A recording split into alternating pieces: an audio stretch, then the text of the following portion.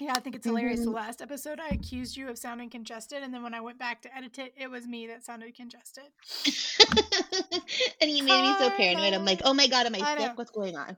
No, it was me. I'm like, is it COVID? Is it the plague?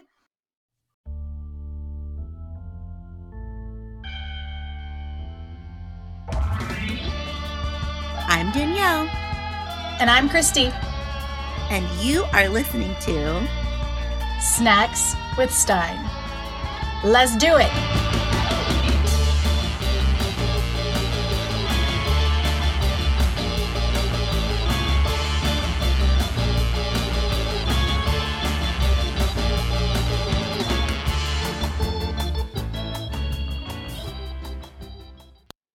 Hello and welcome back to Snacks with Stein. I'm Christy. Danielle is in California. Hello. We are here yet again to board this crazy train for Snacks with Stein. Danielle, what is happening with you? What's new in the last 5 minutes? Not much. We're here, still in quarantine. Kind of. I mean, restrictions are loosening, but we're still sticking to our routine. Yeah, Not same. a lot going on. It is what it is. Got a few people have gotten the vaccine, so that's good news.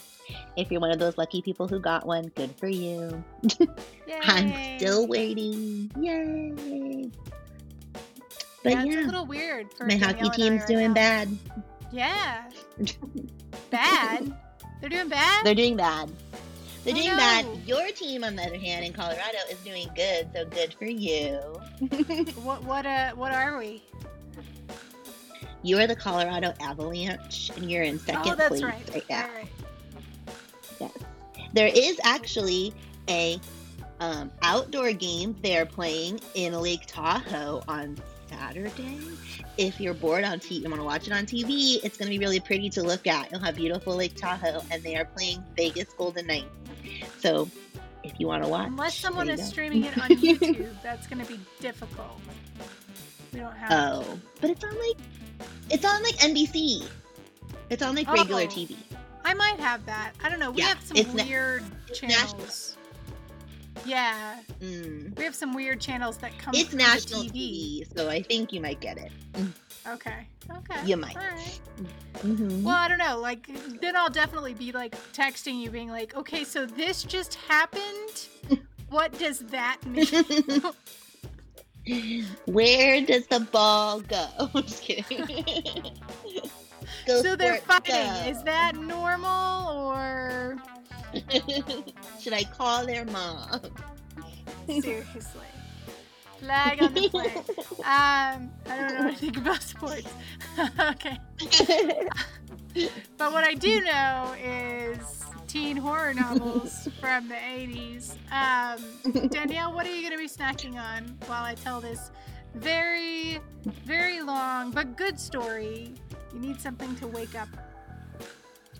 I have some iced coffee to keep me awake. Yes. And I have some Lady Gaga Chromatica Oreos. So that's sorry. What is this? Lady Gaga Oreos? Yeah. Are they infused with her essence? Like, what's happening here? I hope here? so. I hope I eat them and I wake up and I've heard. That's what I'm hoping. I'll let you know tomorrow if that's what happens. So yeah, like, so oh my God, Lady Gaga put out Oreos worked. So she put out an album last year, and it was called Chromatica. And then sometime late in the summer, like a couple months after the album came out, she posted this picture of her on her Instagram story, and she's holding this like electric pink package of Oreos, and people are like, "The fuck's that?" Turns out she's like one of the first people ever to have an Oreo collab for no reason at all. And I find it fantastic. So the packaging is electric pink, like the album. And it says these cookies were inspired by Lady Gaga. And they have the symbols on them from the album. And they're pink cookies with green cream. So they're kind of, they're like the vanilla ones, not the chocolate Oreos. And I actually pre-ordered them from Walmart because A, I'm not going out to stores, and B, they were selling out everywhere like insane. And I'm still on the hunt for the 7-Eleven version of the packaging because it's like bright, shiny white, and it looks cool. And I'm just a Lady Gaga super fan, and I have no shame in my game. So I love her and will buy anything with her on it. And I had to have the Oreos. And I was like, my pink Oreos are here. And they're delicious, I take it. And I'm going to freeze them. They kind of taste like birthday cake a little bit. I could see that. I'm totally going to freeze them. I'm going to freeze them and put them in my fridge for 100 years. And you've got your Lady Gaga Oreos. You're going to sit back and drink that iced coffee so that you don't fall asleep. And I'm going to take us on a journey again. I know that's my favorite thing to say, but it feels that way. It feels like we get kind of pulled out for a minute. No, there's no pirate ships this time, and I'm going to not use my fancy pirate accent that everyone was so impressed by, I'm sure. No, we're going to go in a completely different direction. Now it's time for something completely different. So I chose this book because I made a mistake. Our wonderful patron, Tinker, signed up for Patreon a long time ago, and she sent in her book request. Now, because I have way too many tabs like open in my brain, I got the books mixed up. We covered Switched when we should have covered Twisted.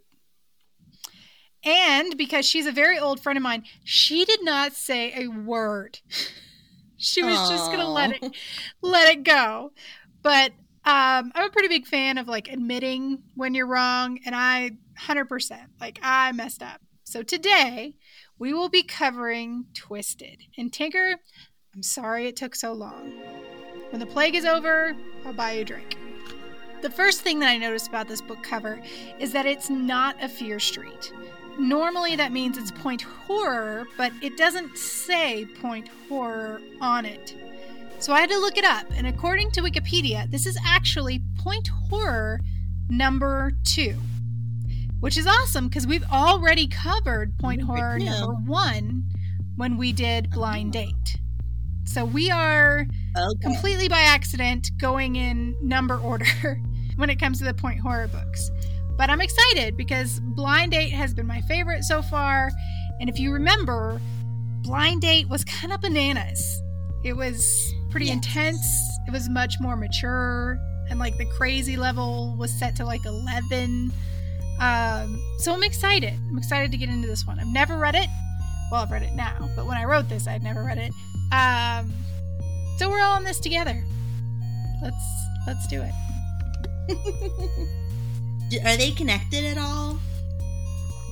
Like, because of their point horror? Like, do they have any links? Okay. No, these are standalone horror novels that just happen to feature young people.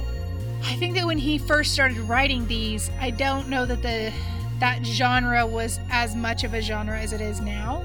It was more of just like, this is a horror story and it features young people kind of thing. Okay. So the cover's pretty simple. It's a dark background. There's a face of a pretty young girl. She almost looks like she's lit from a candle that's in front of her that we can't see. And she looks very determined. And above her face, in all embossed and shiny lettering, is the word Twisted.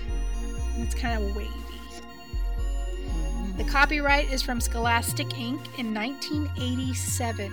This one is 168 pages. I know. It's 100. I was born in 83. It's 168 pages long, but the print is tiny. I have never seen such small print in one of these. So let's get started. Gabriella and Abby are students at Rockland State College. They're also sisters. They've just been invited to pledge the Trigams, a very exclusive sorority who only allows 10 girls to pledge each year. Gabriella has zero interest in any kind of sorority, and she's pretty annoyed how Abby seems totally obsessed with it. Abby can't figure it out. I mean, it's not like Gabriella's prettier than her. Why wouldn't she be thrilled to be invited to pledge for this ultra exclusive sorority? But for some reason, she's not into it. Abby can't quite figure out why. And there's definitely, like, right out of the gate, Abby has some kind of, like, unhealthy tendencies. We learn that she's very vain, she's very competitive, and sort of in a psychopathic kind of way. Okay, so, like, here's an example. So her mom comes in the room when they're getting ready. Instead of getting up and turning around and talking to her mother, she looks in the reflection of the mirror to speak to her mother. Because for some reason, for Abby, it's easier for her to speak to someone's reflection than their face. Okay. I just thought that was kind of like a weird psycho thing. Yeah. Mm-hmm. Abby has dressed as fashionably as she can. She's in an oversized sweater, a mini skirt, and printed tights. And we say yes. Approved. She rides the bus through this foggy coastal town to Greek Row. When she arrives at the Gamma Gamma Gamma, or the Tri Gamma house, she has two surprises when she gets there. Number one, the house is not as nice as she thought it was going to be, okay? It's kind of old and, like, run down, and the girl that greets her has something stuck in her teeth, and it's right out the bat, the Tri-Gammas aren't quite what she thought they were going to be.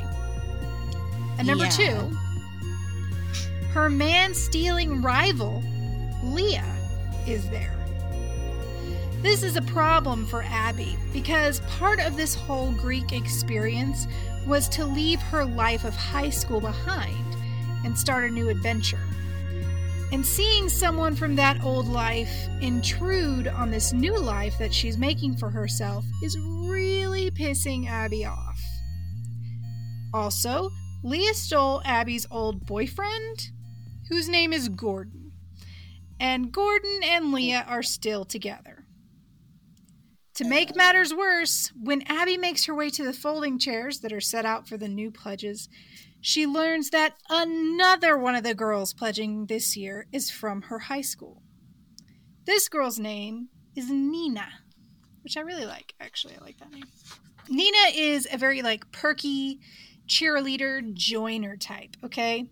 She's high on life all the time. That's her setting. She also happens to be dorm roommates with Leah. So that's awkward. So quick recap, because he does give it to us all at once. Abby is the girl that we're kind of following most of the time. She runs into Leah, who is a friend from high school. Not really a friend because Leah stole Abby's boyfriend, Gordon. And Leah is also roommates with another friend from high school, Nina. It's a web. It's a web we're weaving. Yes. So you need a notepad. I was kidding. You might. Notes. It's not, once you get them established, it's not too bad. But there are a number of characters in this one.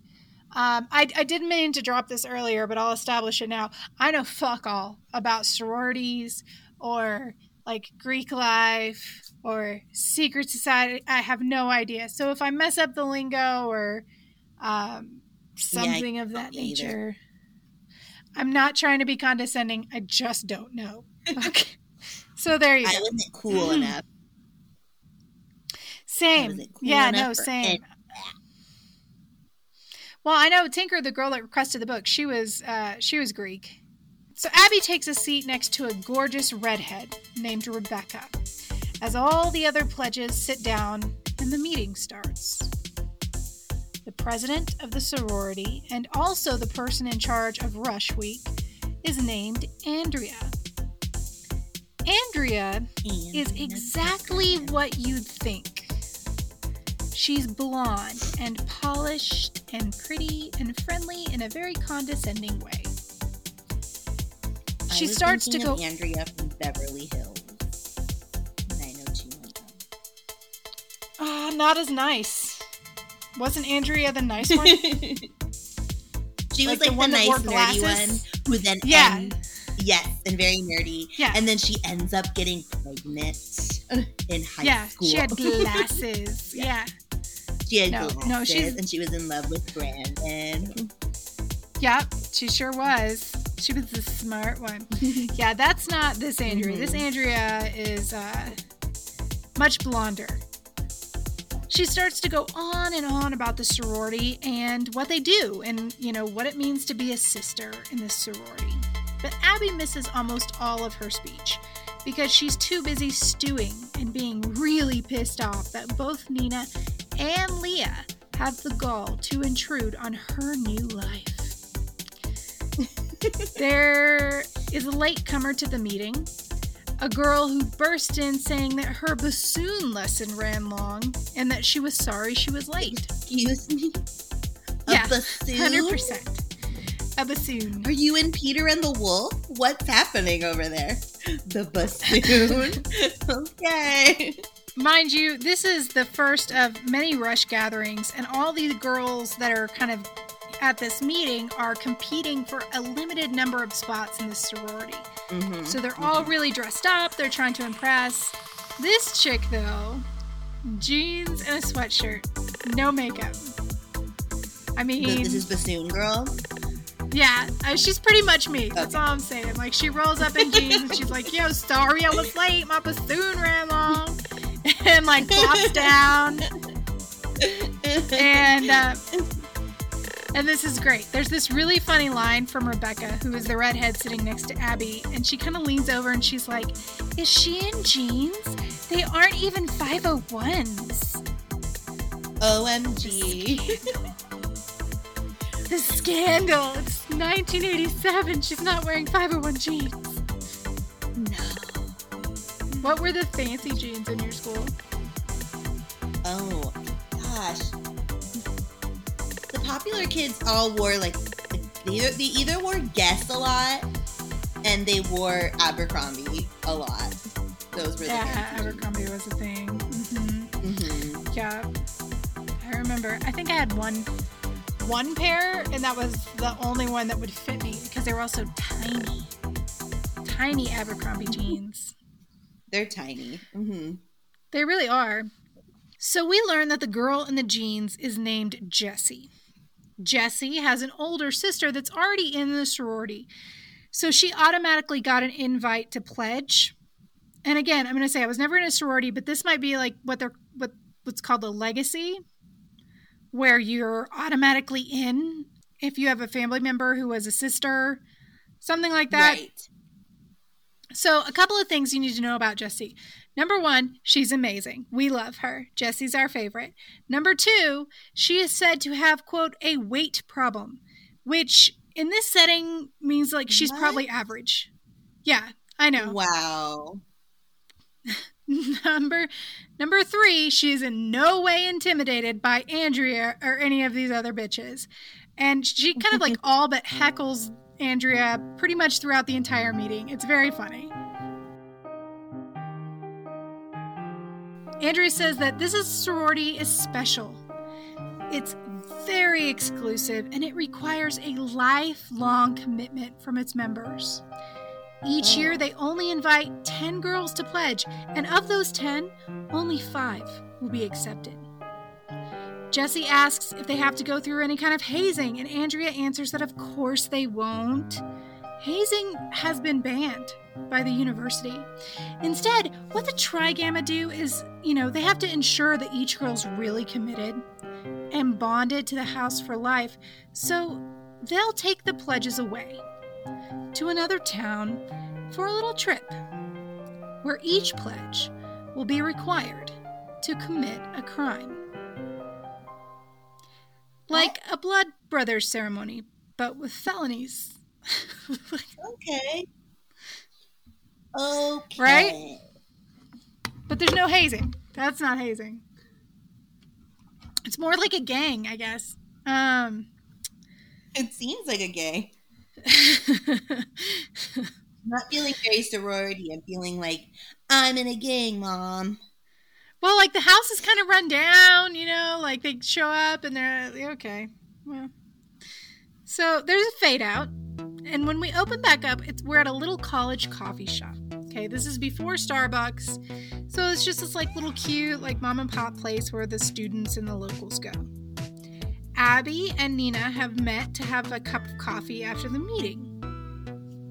Like I said, Nina is that perky cheerleader type from Abby's high school. But Abby and Nina also happened to be good friends when they were younger.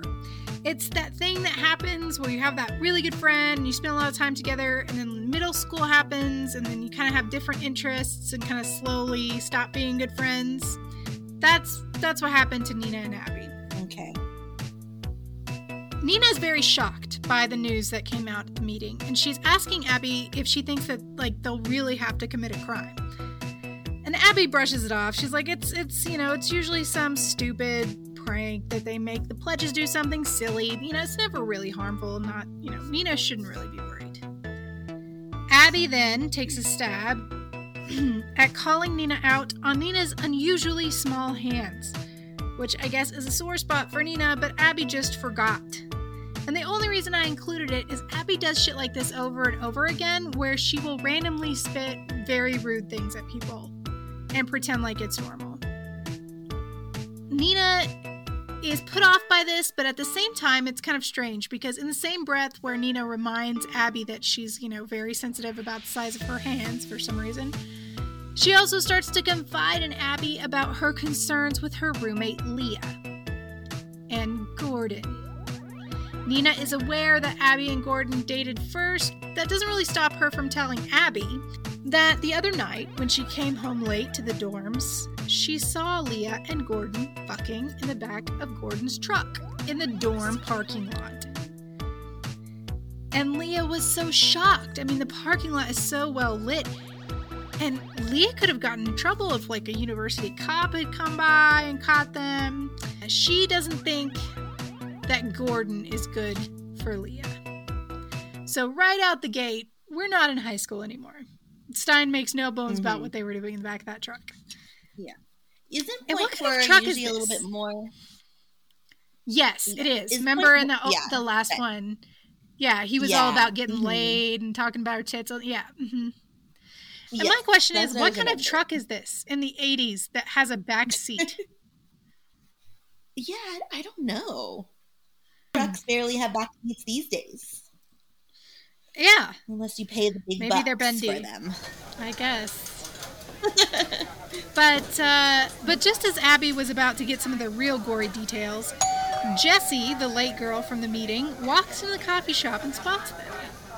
She comes over and sits down at their booth and orders a sandwich, and then she introduces herself. Abby and Nina are doing that, like, quiet, we aren't saying anything because we don't want to be rude, but... And then Nina asks Jessie if she thinks that, Andrea was serious about them having to commit a crime.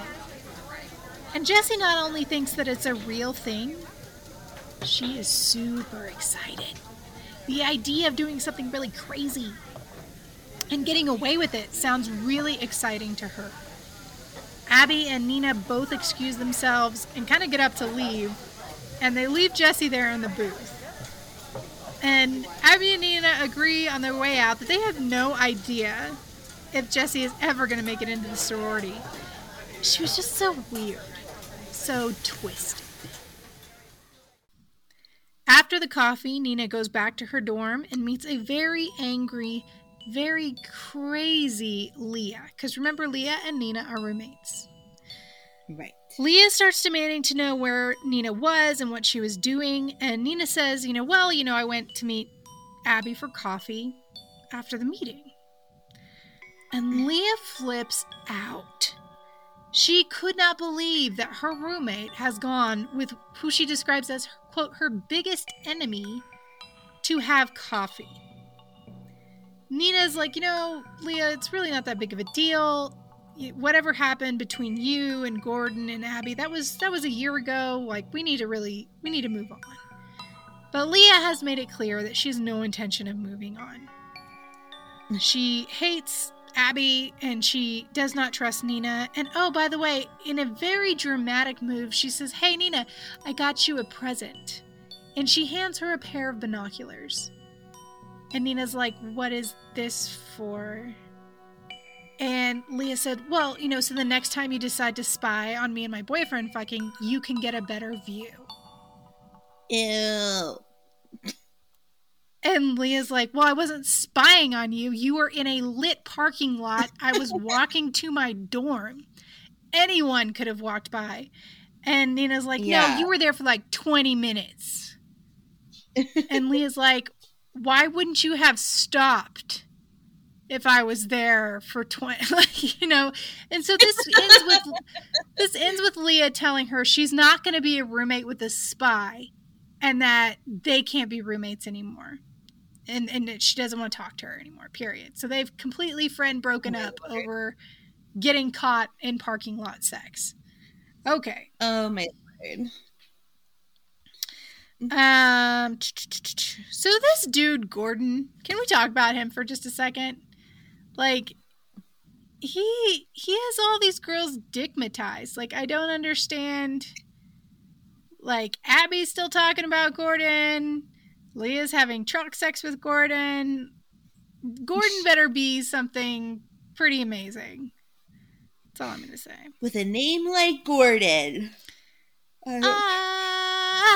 Sorry.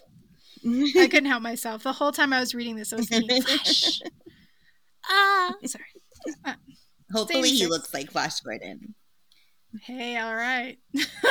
If he's not, that's what I mean. If he's got all these people like so excitable, he better look like Flash Gordon.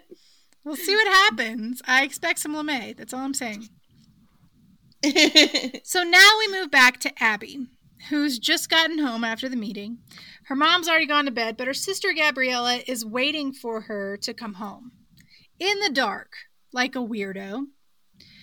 Gabriella, who was pretty high and mighty about not being interested in sororities, now suddenly wants to know all about how the meeting went.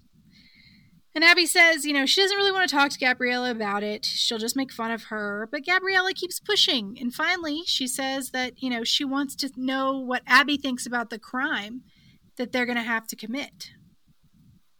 Abby tells her, butt out. She starts heading up the stairs. And it's only about halfway up the stairs that she realizes she didn't say anything about the crime. How does Gabriella know that? Yeah. The plot thickens. Abby is super tired. She shrugs it off. She heads to her room. She starfishes out on the bed and passes out. Well, that was her plan anyways. But she ran into someone waiting for her in her room. Danielle, who is in Abby's room? It's Gordon. Flash. Yes, it's Gordon. I was right.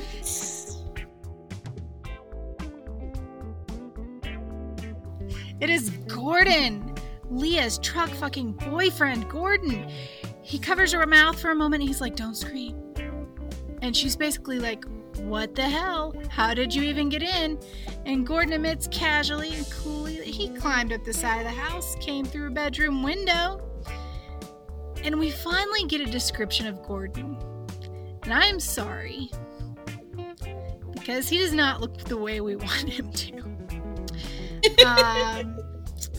It starts well. She starts out by saying that, like, he's tall and muscular, he's built like a football player. And then it ends badly. She goes on to say that he has this very long, kind of greasy hair and close-set eyes. And this is a direct quote. Like a big, unwashed Sean Penn. Ugh. I know! Ew. Super gross. I'm disappointed. Super gross. I would like to return for a refund. Excuse me. This isn't going to work for me. It's okay. In your mind, go ahead and put what you want him to be. We do that all the time with people and characters. Be like, no, I think you look like this. Abby wants to know what he's doing there, but she's not exactly mad about it. She's not like, showing him that. And Gordon says, he's there to apologize. he was really immature last year. He never meant to hurt Abby. And in this rare moment of clarity, Abby tells him, you know what, that's too bad because you did hurt me and I want you to leave. But he doesn't. He just kind of like pouts and like kind of prods around a room and keeps talking about how sorry he is and acting like a hurt little puppy. Which I guess is really out of character for him. She gives a number of examples of memories of him like getting hurt in various ways and not letting on. Like, I guess the guy's super macho. So this whole act about, oh, I'm so sorry and I'm hurt and I was dumb, that shit worked. It worked all day long. Abby form tackles him and I assume they hook up, but all we get is them making out. And then Abby saying, oh, you know, Leah would kill her if she ever finds out. And then it fades to black. So Gordon gets around. The opening of chapter 6 has such a good setting description that I'm going to directly quote Stein. And we don't normally do this, but some of the writing in these early point horror books is just so good and like chunky. And I'm going to let him set the scene here.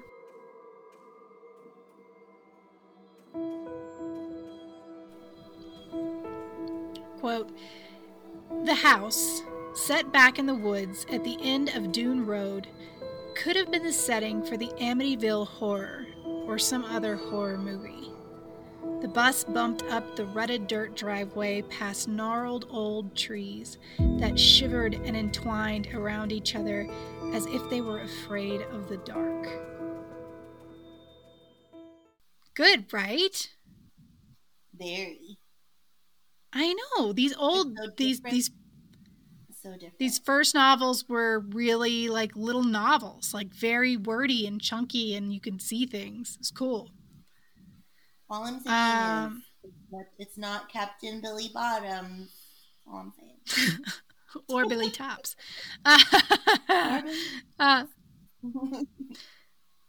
So you get the picture, right? You know, you can tell where we're at.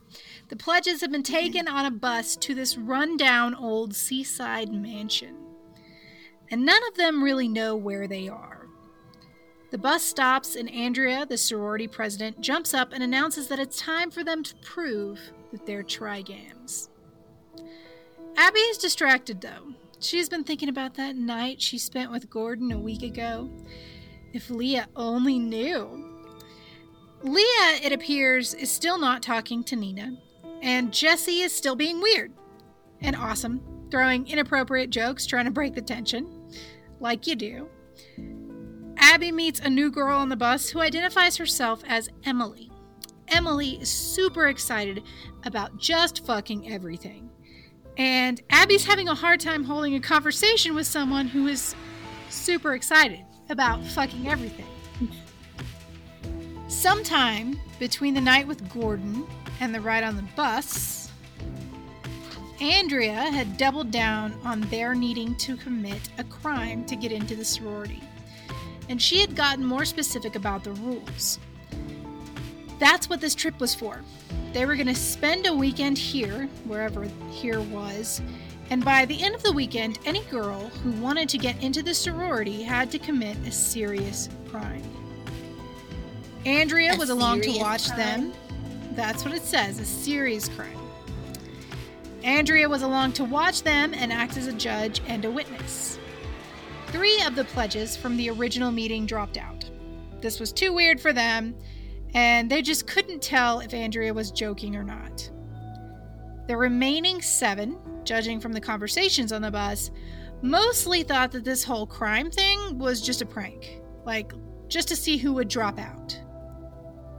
And so those who could play along for long enough would be sure to be asked to be in the sorority. Except Jesse, who still seems pretty jazzed about acting like a criminal. Maybe it was all those bassoon lessons. We don't know. When they finally get to the house and they get inside, the bassoon is a ridiculous instrument. Please Google bassoon. Please. Abby is surprised that on the inside of the house, it's not quite as bad as she thought it was going to be. The house is warm and dry and clean. The furniture was pretty modern and comfortable looking. And Andrea comes into the front room and announces that she has the room assignments for the weekend. Nina would be rooming with Rebecca. That's the pretty redhead that Abby sat next to at the first meeting. Emily, the super hyped girl from the bus, would be rooming with a very quiet girl named Ruby. Abby was, of course, paired with Leah. And Jessie, after expressing outrage at having to share, was given her own room. Andrea suggests that they all go get some rest. Everyone goes upstairs and finds their room. Surprisingly, Leah is being really nice to Abby. And they're chatting it up, or at least being cordial to each other. And they say, you know what, they're both tired. They just want to pass out. The next morning, Andrea leads them all into town.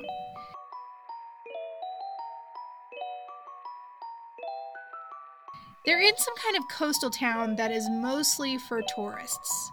And now it's the fall, and the town is mostly deserted. Andrea instructs them all to pay attention to the layout of the town and the streets surrounding it. They walk along the little touristy shops, and they end up going into an antique store. The store owner comes out of the back to say hi, and she's surprised to see so many girls in her shop on an off-season day. Andrea tells her that, they're cheerleaders from a college up north on a bus trip, and that they were just admiring the antique jewelry. The shop owner tells them to make themselves at home, and then she runs into the back office to answer the phone. As soon as she's gone, Andrea announces that this is the place. She tells everyone to walk around, memorize the exits, and where all the displays are, because tomorrow they are coming back, and they are stealing the jewels in the case and all the cash in the register. There are some questions, but Andrea just tells them, be quiet, look around. They can discuss everything at the meeting tonight, including who gets to hold the gun. A gun? Yup. If I know sorority girls, it's got a matching case. That night, all the girls are gathered in the big old living room mansion. They have a fire going. They're piled into the big fluffy armchairs, and they're waiting for the meeting to start. Nina tells Abby not to trust Leah. Nina thinks it's really weird that Leah is being so nice to Abby. And Abby says, hey, maybe Leah's just forgiven me after all this time. Nina's like, yeah, that's probably not it. Leah doesn't forget. She doesn't forgive. She's a little nuts. You need to not trust Leah. Andrea comes in to start the meeting. But they all have to wait a minute because, again, Jessie is late.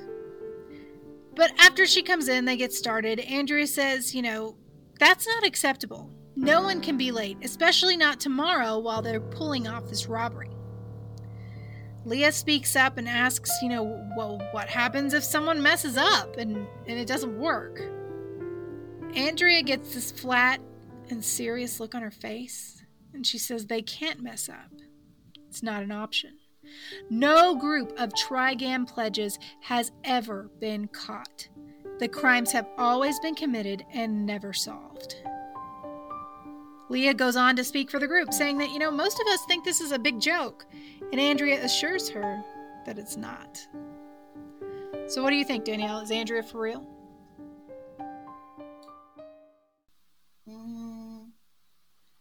I'm going to say no. I don't buy it. You think it's a joke? I think so. Okay. Let's find out. Where was I? Well, to show everyone in the group that this is in fact real, Andrea walks to a tall cabinet by the fireplace and unlocks a compartment with a key from around her neck. She reaches in and pulls out a silver pistol. She places it on the fireplace mantle and launches into the plan for their heist. And it goes like this. They are going to change the license plate on the bus to fake ones. They're going to catch the shop owner off guard, subdue her, tie her up. They're going to assign lookouts, and then they're going to clean out the place of cash and jewels. If anything should happen, they're going to use separate escape routes to get back to the bus. And now they will draw straws, and the person with the short straw will carry the pistol. Abby still thinks that this is all bullshit. This is an elaborate joke. It's very bad taste, but this is a prank. Like, she's not convinced. Andrea holds out a fistful of straws and walks up to Ruby, the quiet girl that we don't know very much about. And Ruby tells Andrea to go fuck herself. She's not doing this. She wants to leave. She no longer wants to be a trigam. Andrea tells her, that's fine, but she'll have to wait here at the house until it's all over. There's no phone, and there's no houses close enough to walk to. Ruby's kind of like, okay, guess I'll wait here then. Andrea approaches Rebecca, who pulls a long straw. Jesse asks what the plan is for the cops in town. What if they are alerted to what's going on? And Andrea says, you know what, she's not worried. There's only going to be a few on duty, and she doubts they'll even know what's happening till it's all over. Emily, Leah, and Jesse all pull long straws. And it's worth mentioning here that Andrea is really enjoying herself. She is seriously getting off on the fear that she's creating. Nina is next, and she pulls the short straw. Andrea hands her the gun, tells her be careful, it's loaded. The meeting is adjourned, and they all go up to bed. I guess I was wrong. But I was right about Gordon. Sorry. Back in their room, Leah is asking Abby why she would ever go through something like this. And Abby's like, well, it's worth it. It's just a stupid joke. It's worth it to be a trigam, to be one of the best. Leah is not so sure. But before they can debate it further, there's a knock on their window. It's Gordon. Crawling through the window and wearing a denim motorcycle cap like a hoodlum. A denim motorcycle cap. I just want to make sure you caught that on his greasy Sean Penn hair. Denim? Super hot. Yeah, it's denim. With greasy hair. Yup. Denim and greasy hair. Hot. Abby seems to forget that Leah is in the room, and she spreads out her arms wide and is very happy to see Gordon. But Gordon walks right past her to Leah and starts telling her how much he missed her and how he couldn't wait to see her. And Leah's like, what are you doing here? But he pulls Leah off down the hall to an empty room. Abby wants to die. She is so angry and embarrassed, and there is no way that both of them missed her, welcoming Gordon. And she just knew that they were both laughing at her now. Abby tries to sleep, but she remembers Leah sneaking back into their room a few hours later and climbing into bed fully clothed. And who knows where the fuck Mr. Magic Dick Gordon went? We have no clue. Probably climbing in somebody else's window. Cause he's got windows to climb in, my friends. It's a busy night. Windows to climb.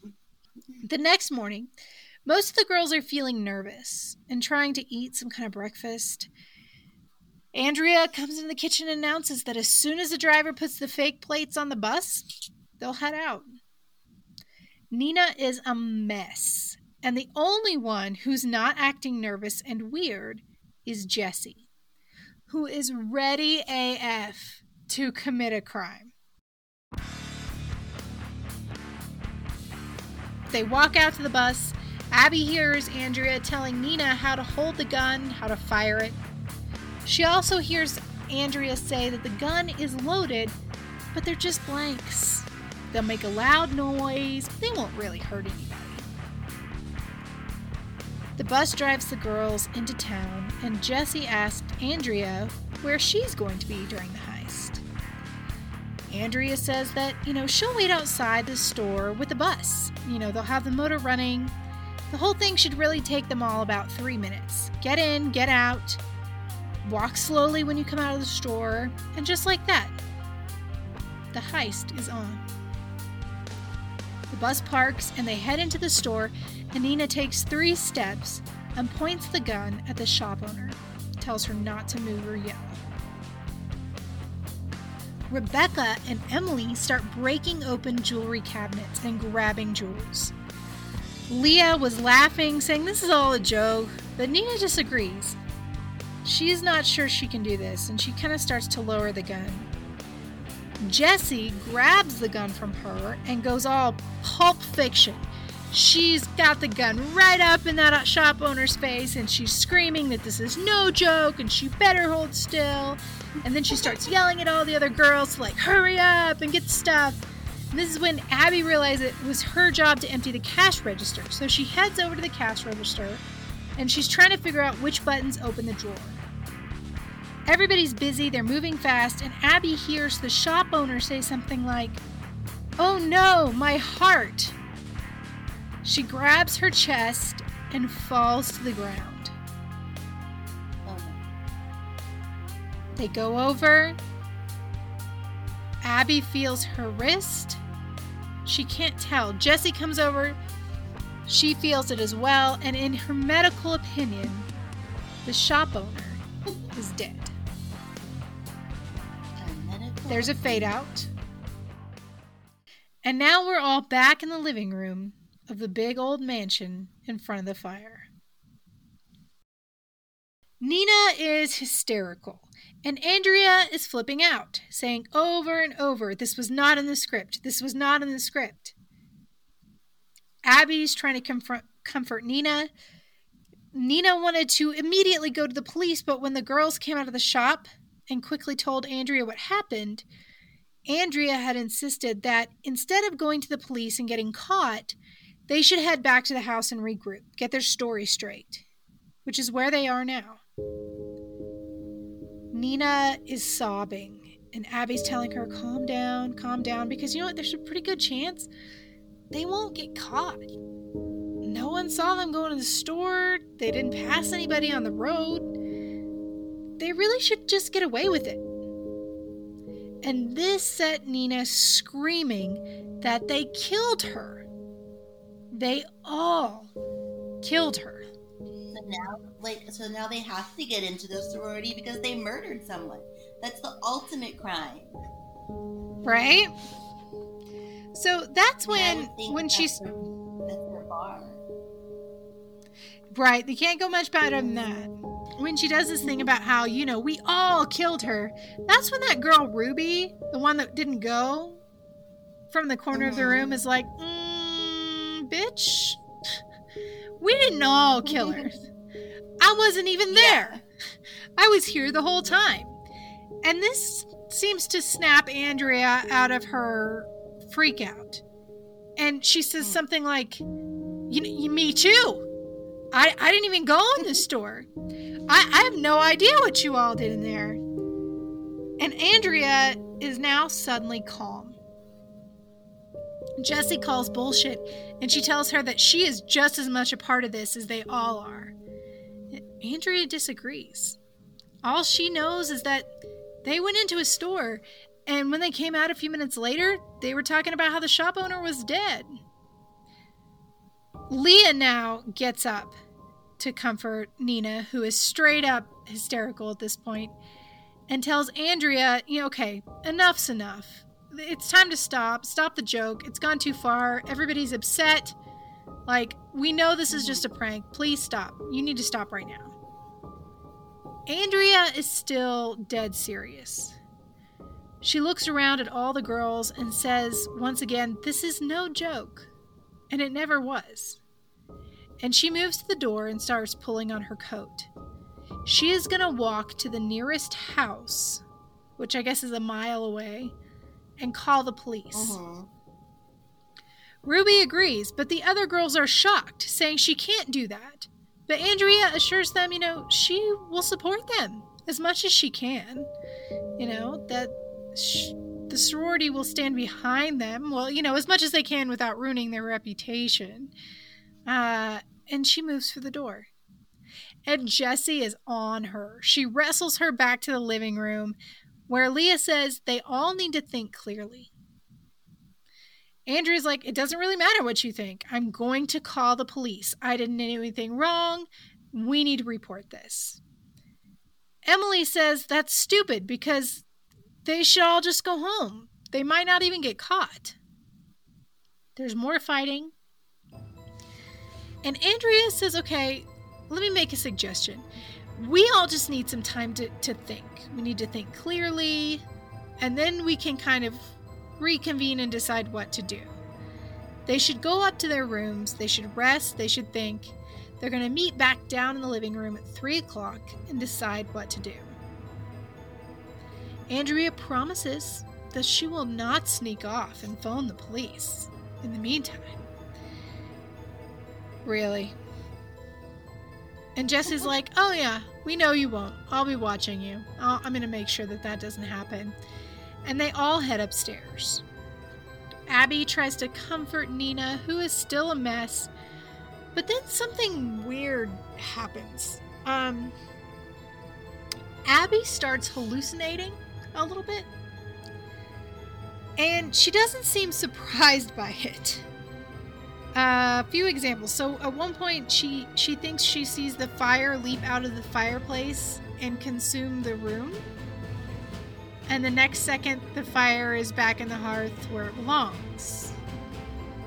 When they're walking up the stairs, there's a big mounted moose head at the top of the stairs, and Abby thinks that it's grinning.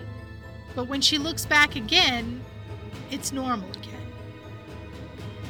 So she's having these little flashes, and she's also losing a little bit of time because in her memory, they were on the stairs, and the next thing she remembers, she's in one of the upstairs room talking with some of the girls. Where is that? So I wrote a note here that I got auto-corrected again because I wrote really Stein, another moose head. But instead of Stein, it put Stinky. Dumb. Really Stinky. I really want to name a pet Stinky. I've never had the chance. Oh. So there's a lot of happening. Are we good so far? Do we understand what's happening? I think, yeah. Okay. You know where we're at? Yeah. Okay. Because it moves pretty fast. So they're upstairs, they're trying to calm Nina down. Leah is 1,000% convinced, this is a prank. You need to just calm down. You're fretting over nothing. I bet that shop owner was in on it. I bet she does this every year for the pledges. Don't worry about it. This is all bullshit. Jessie disagrees. Jessie's like, this isn't a prank. I've never heard anything about this. My sister's in the sorority. I would know. This is for real. We need to figure this out.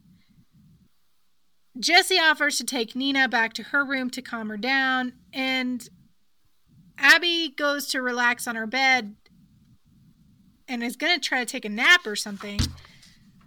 But Leah decides this is a really, really good time to confront Abby about her reaction when Gordon came through the window last night. She saw the way she greeted him. She knows that something is up. Abby does not want to have this conversation, and she sits up and turns to face a wall. But there is a mirror there. And remember, she has this thing where it's easier for her to talk to people's reflections than their faces. So she talks to Leah, but through the mirror. And Leah goes on and on about how she's sorry about last year. Kind of. But not really. Gordon chose her. And no one ever thought that Abby would be so upset by a little breakup. And Abby needs to stay away from Gordon. And that's it. Bitch switch flipped. Abby turns and screams at Leah to never threaten her. And she picks up some glass bottle from the dresser and throws it at Leah's head, which barely misses. And Leah's like, well, I guess I've said all I need to say then. And then she leaves the room. She's trying not to have this fight. Abby takes like a cleansing breath, right? She's willing herself not to cry. She turns to face the mirror when she hears a voice. Who is it, Danielle? Who's the voice? The one with the oboe. Her. With the bassoon. The bassoon. Jessie. No, it is not Jessie. It's Gabriella. Is it Gordon again? Oh. Her sister. Oh. Abby's just as confused as you are. She asks how she got there. Gabriella says that, it wasn't hard to figure out where they were taking her. And wasn't she glad to see her sister? Abby looks back at herself in the mirror and says, Gabriella can't be here. She's not invited. But Gabriella insists that, she just doesn't want to be left out. And, Abby shouldn't worry. She's not going to embarrass her in front of all her little sorority friends. And Abby turns around, but Gabriella's gone. And then we get to watch Abby crack. She starts putting on lipstick. Is it purple? And more. He doesn't say. No, it's red. It's red. Oh, darn. So she's staring at herself in the mirror, and she's putting on this lipstick, and she starts putting on more and more, and she starts putting it on harder and making like wider circles on her lips. And then she starts just drawing the lipstick very calmly all over her face. And she oh my God. thinking, did you ever see the movie? Oh, sorry. I'm interrupting. I was thinking, No. Did you ever see the movie Night of the Creeps? It's a really sure stupid like cheese ball. There's a famous It's been probably scene. a while. Oh, it's ancient and it's like kind of a cult classic. It's not a good movie. It's cheese like to the max. If you just like cheese horror movies, that's what it is. But I think it's not the Creeps, Night of the Demons. Let me look it up and make sure I'm not misquoting myself because I do that. Anyway, that scene, yes. So there is a scene in that movie and this girl is going crazy and she does just that with like hot pink lipstick and she keeps going and going and going and then she draws like a heart on her face and then she's like, is my makeup okay? And it's like one of my favorite movie scenes of all time. And it just makes me think of that. That's exactly what's happening. Like she's looking in the mirror, she's drawing all over her face with this red lipstick and she keeps thinking broken until her whole face is painted blood red. And then there's a fade out. And when we come back, we're on the front porch of the old house and Nina and Jessie are sitting on the porch swing. Nina's calmed down quite a bit. Jessie's telling her, you know what? No matter what happens, they're all in this together. And, they're talking about the situation. Do you think that Andrea is going to sneak away and call the police? And, Jessie assures her, that's not going to happen. Don't worry about her. She's not going to be a problem. Jessie realizes they never ate lunch, so she suggests that they go to the kitchen to find something to eat. And they stand up from the swing and they hear a gunshot.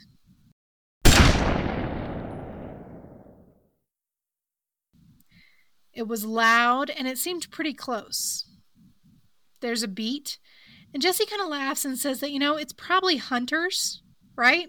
On the property next to them. It's duck season. No big deal. It's not rabbit season, it's duck season.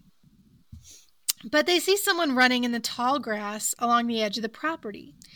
It's a man, and he's bent over kind of low. He's running fast, and Nina immediately recognizes him and tells Jessie that it's Gordon, Leah's boyfriend.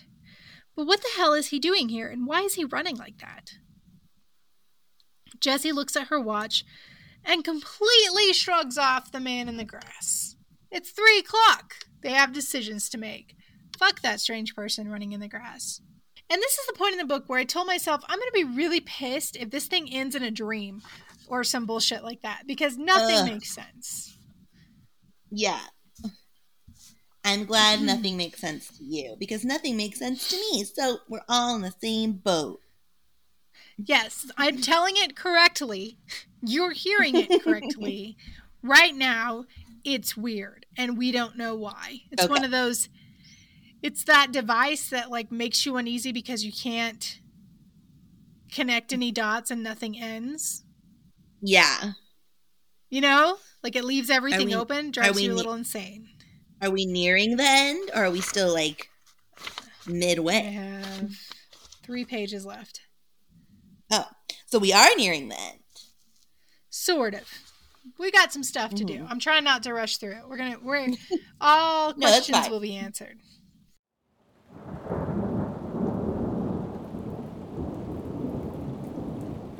So it's 3 o'clock. Everybody's going to meet down in the living room. And as they all head in there, a storm starts to kick up outside. A big, beautiful, coastal thunderstorm. They try to build a fire back up, and Ruby is saying that she thinks that they need to go and walk to the next house and call the police. And that's when Jessie says that Andrea said that the nearest house is a mile away. And it is now pouring rain. So that's not really an option for them anymore. They start to argue again, and Abby, who I assume has cleaned herself up, realizes Andrea has not come down for the meeting. And she's never late to anything. So they all go up to her room to look for her. And they find her, lying on her bed, blood everywhere. Oh, man. Jessie walks over and announces that Andrea has been shot and instructs everyone, don't touch anything. The cops won't want anything to be disturbed. And then Jessie asks if Leah still thinks that this is a joke. They all go back downstairs again, and Rebecca starts to lose her shit. She's screaming and pulling at her hair, and Leah's like, can you calm down? That's not helping anybody. And that's when the lights start to flicker, and the storm kicks up outside. Emily screams, there must be a phone somewhere, and Ruby says that there's no way that she's going out into a crazy storm like this to walk to the next house. The lights flicker again, and Jessie goes to the kitchen and comes back with handfuls of long green candles.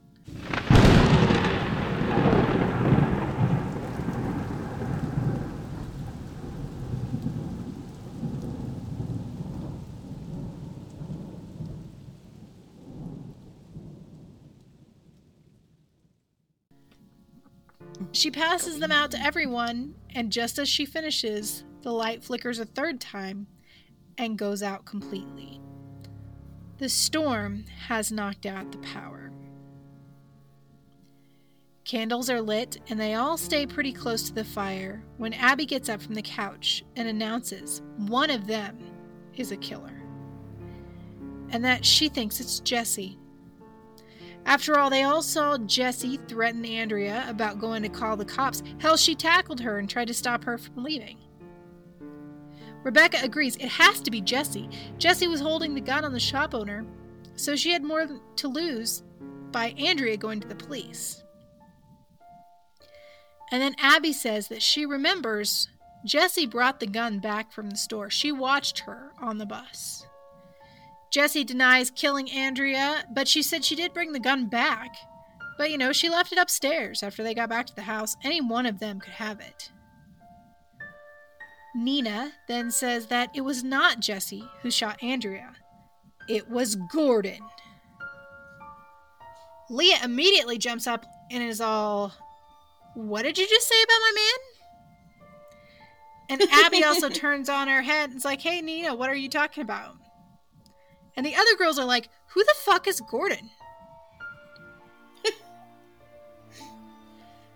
But Nina's Were they candle also goes not out. in love with Gordon? Well, they hadn't met him, so it's not their fault. Right. But so Nina continues to explain. She tells everyone how, she and Jesse were on the porch. They heard a gunshot, and then they saw Leah's boyfriend, Gordon, running away, bent down kind of low so that no one would see him. Leah is enraged. That is crazy. Gordon doesn't even know Andrea. Why would he shoot her? The only person here who was a threat to Andrea was Jesse. And before they could argue about who the killer was even further, they were stopped by the sound of a loud banging. A banging on the front door. Someone's at the door. Who's at the door, Danielle? Gordon. You're goddamn right it is. He decided not to come through a window this time. He's going to take the front door. He got caught Gordon. in a storm. I know, right? He got caught in the storm, and he is soaked and shivering, and decided it'd be better to answer questions about why he was there than possibly freeze to death. They are all standing there in the entryway with Gordon dripping everywhere, when Nina starts to tell everyone they should, tie him up or something. And then power comes back on. Nina goes on that he killed Andrea. She saw him run away. This is when Abby pipes up and says that, Gordon came to visit her last night. That's why he's here. She was with him all last night. She's doing that thing where she's got hard eye contact with him, go along with me. I'm going to give you an alibi. Admit you were with me last night. And Gordon's like, hey, thanks for trying to cover up for me, but we need to tell the truth. But Abby won't let it go. She starts yelling at him that is the truth. And that everyone is broken. And then she kind of snaps out of it and just stands there looking confused. Gordon says he came to see Leah. He was with her all night in one of the spare rooms, and he just woke up this afternoon. That's when he tried to sneak off without anyone seeing him. That's why he was running away like that. But Jessie has had enough. She's not sure who to believe, but she tells him, you know what, we're going to lock you in one of these upstairs rooms until we can figure this out. Gordon does not object. He's like, I haven't done anything wrong, and I don't want to be out in the storm, so whatever you got to do. You want to lock me up? Cool. Do you have a towel? So they lock him into the spare bedroom, and everybody kind of goes down to the living room and then scatters out in different directions. Some go to the kitchen, some go to their rooms. Everyone's confused and exhausted.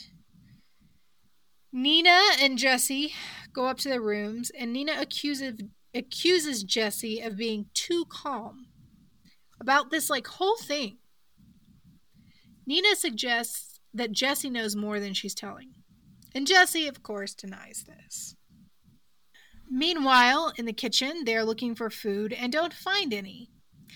Leah is able to make a cup of tea, and after sitting down for a good 10 seconds, decides this is an excellent time to confront Abby about her obsession with Gordon. Leah, think about fucking something else. Anything else. Anything else but Gordon and all the bitches around you that you think want to be with him. Holy crap. Right. This whole book, Leah never, ever has a thought that's not wrapped around Gordon. She's obnoxious. Super obnoxious.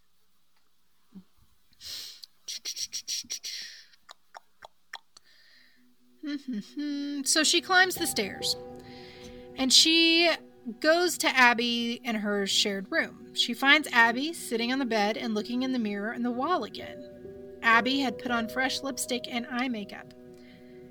Leah calls to Abby, and after a good 10-second pause, Abby says that she's not Abby. Her name is Gabriella. Abby turned and stood slowly and started to walk towards Leah. She looked different. Her smile was wrong, and she spoke in a completely different voice. Abby went on to say that she was Gabriella, Abby's sister, and that Abby is gone. Leah says something like she knows Abby doesn't have a sister, and Gabriella says that she doesn't like what Leah has done to Abby. She stole her sister's boyfriend, and they had to go away for a while. That's when Gabriella showed up and promised to take care of Abby. Leah lost her control a little bit then, and she starts screaming something about how, people get their boyfriends stolen all the time, but they don't go crazy over it. And Gabriella did that slow head turn thing and said, "What did you say?" And now Leah starts to backpedal because she realizes that Gabriella is holding the silver pistol. Leah reminds Gabriella the gun was loaded with blanks. And Gabriella assures her that she brought along real bullets, and now it's ready to fire for real. And she takes aim and says, "Here, let me show you." And then we cut to Nina again. She's back in the living room with Emily and Rebecca and Ruby. And Nina's trying to stay calm. She's telling herself everything's going to be all right. She's looking out the window, and in kind of a moment of despair, she looks down at her feet. But as she does this, she notices there's a cord on the wall. A phone cord running along the molding down the wall. And she tells everyone what she's found, and they start to follow this cord, and it ends in a modern phone jack. But there's no phone plugged into it. Nina suggests there must have been a phone there recently, and that somebody must have just unplugged them, and they'd maybe hid them. So they spread out. They're opening cabinets and drawers and closets. They're all looking for the missing phones, when they hear a scream from the basement. In the basement, Gabriella is forcing Leah down the steps with the gun to her back. And Leah knows that she might be able to keep her talking until her other personality can take over. But I'm not sure how much good that would do Leah, because they both hate you. And before Gabriella has the chance to shoot Leah, Gordon comes down the basement steps. And he's talking very calmly. He's asking Abby for the gun. Gabriella starts shouting at him that she's Gabriella. Gabriella! Gabriella! And Gordon tells Leah, this is how it happened before. This is Abby's other personality. He's telling Gabriella he really wants to talk to Abby.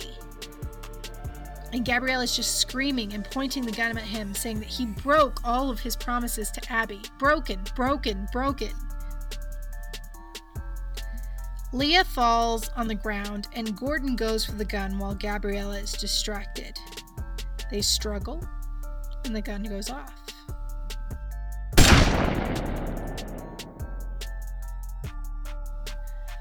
By the time the other girls get down the stairs, they find Gordon and Abby rolling around, fighting in like a corner, and the gun is laying on the floor some feet from them. Leah is against the wall, screaming at them rather unhelpfully to stop it. Nina sees Gordon attacking Abby, and remember, Nina still thinks that Gordon is the killer. So Nina picks up the gun and holds it on them, telling Gordon to stop attacking Abby. But then Abby starts screaming at Nina that she's not Abby, she's Gabriella. And that's when Nina starts to get it. She lowers the gun, and seemingly out of steam, Abby/Gabriella just kind of stops fighting. And she lays on the floor, and she just keeps repeating over and over, saying she'll kill Leah, she'll kill her. She killed the shop owner, she killed Andrea, she'll kill Leah too. Nina has had enough. She and Rebecca are going. They're going right now. The storm is over. They're going to go get some help. When a voice on the stairs says there's no need for that. It's Andrea. She skips down the stairs and says she guesses the game is over now. And that they made it. They all made it. They're all Trigams now. She shouts up the stairs, "You can come down now." And the owner of the shop comes bounding down the stairs and congratulates all of them for making it through the weekend. You know, they pull this scene every year. Every year. And all the girls are pissed. And Andrea is annoyed that there's not more celebration going on. I mean, they just made it into the Trigams. And it's not like they're the first people they've done this prank on. They do it every year. And everyone always survives. Oh my God. Nina gets up in Andrea's face and tells her just what she thinks of her motherfucking Trigams. And that she's not quitting. She's going to join. And she's going to make sure that this stops here and that another pledge class never has to do this again. Leah also points out to Andrea that not everyone made it through. And she gestures to Abby, still laying on the floor, motionless. And all Abby can say over and over again is, "I'm not Abby, I'm Gabriella." And Andrea jumps up a little like she's forgotten her manners or some shit, and she goes up the stairs to call an ambulance. Nina confronts Jessie, who admits that she knew all along. She's got an older sister who's a Trigam, so she was in on it. But she has no remorse. And she can't believe that Nina would blame them for what happened to Abby. The ambulance arrives and takes Abby away while she has a full-on conversation with herself. Leah and Gordon are hugging and talking, and Leah says that she just wants to be away. She just wants to go away from here, from these people.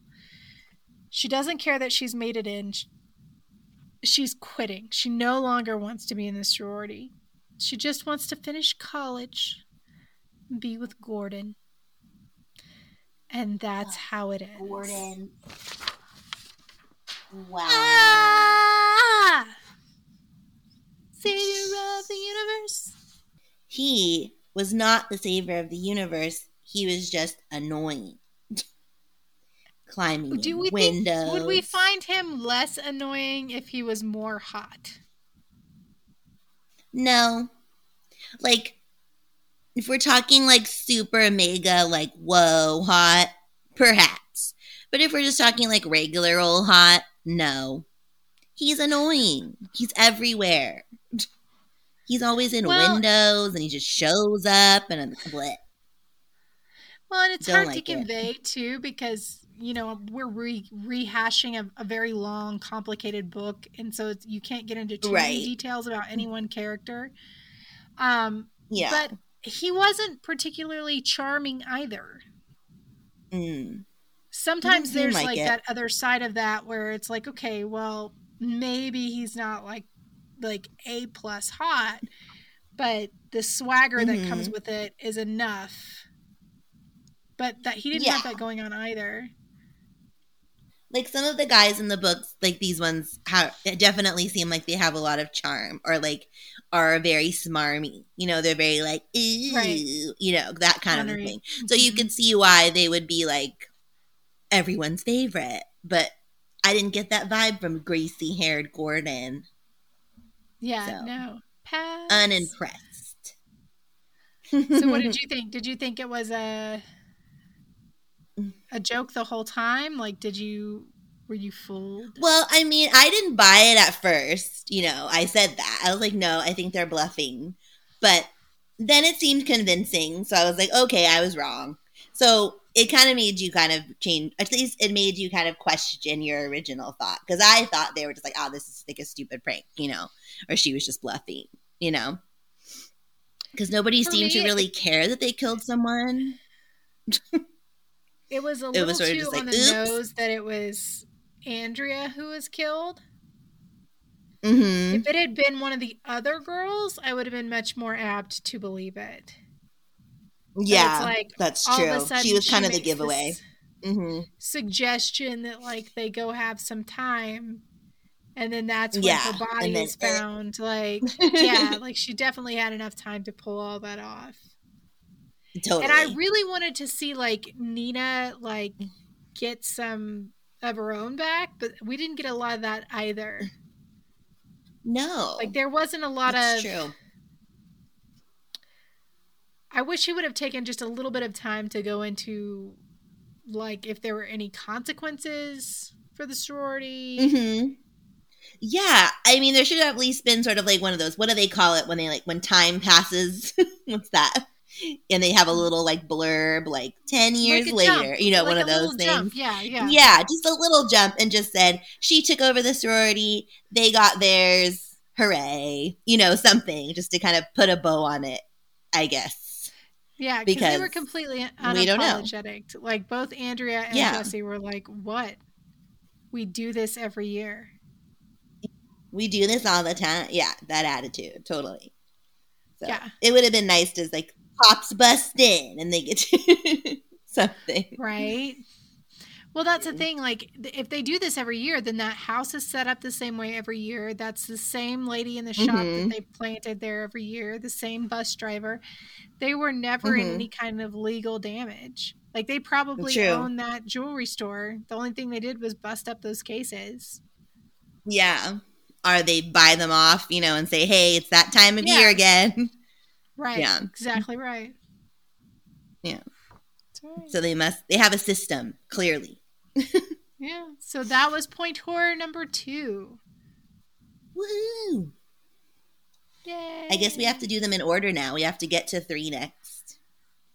Yeah, we'll have to check it out. Our point horror people will be obliged to that because they like things to go in order. Yes. Okay, let me get back to my outline. All right, so we hope you enjoyed this episode, especially our point horror peeps. And thanks to Tinker, right, for requesting this one. Yeah. We're sorry it took 10,000 years. We appreciate your patience. And we hope you like it. And we would really love it if you're enjoying the show up to this point, or you've enjoyed the show in the past and all you hated this episode. I don't know, whatever. Just if you're liking us, please share the show with friends, family, whomever that may also like the show. We have a little something for everyone. We do Goosebumps. We unfortunately covered Attack of the Jack this month, and I'm sorry. I'm going to keep apologizing for that forever because it was a ride. But, you know, maybe you'll like it. And this one was really good. So we have a little bit of something for everybody. So please share. I know we have a few people in the Facebook group who constantly share when we host new episodes, and I love them to death and I appreciate them. So thank you so much for constantly sharing the episodes, and we really appreciate it. So if you please do that, share wherever you want, share Instagram, share on Twitter, share on Facebook, send a group text, whatever is best for you. But please share us and help us get more exposure. That would be fantastic. Tell all your friends. So until next time, though, we are out. Like self-control at the Super Bowl party. Do we want to redo it? No. Bye. Okay.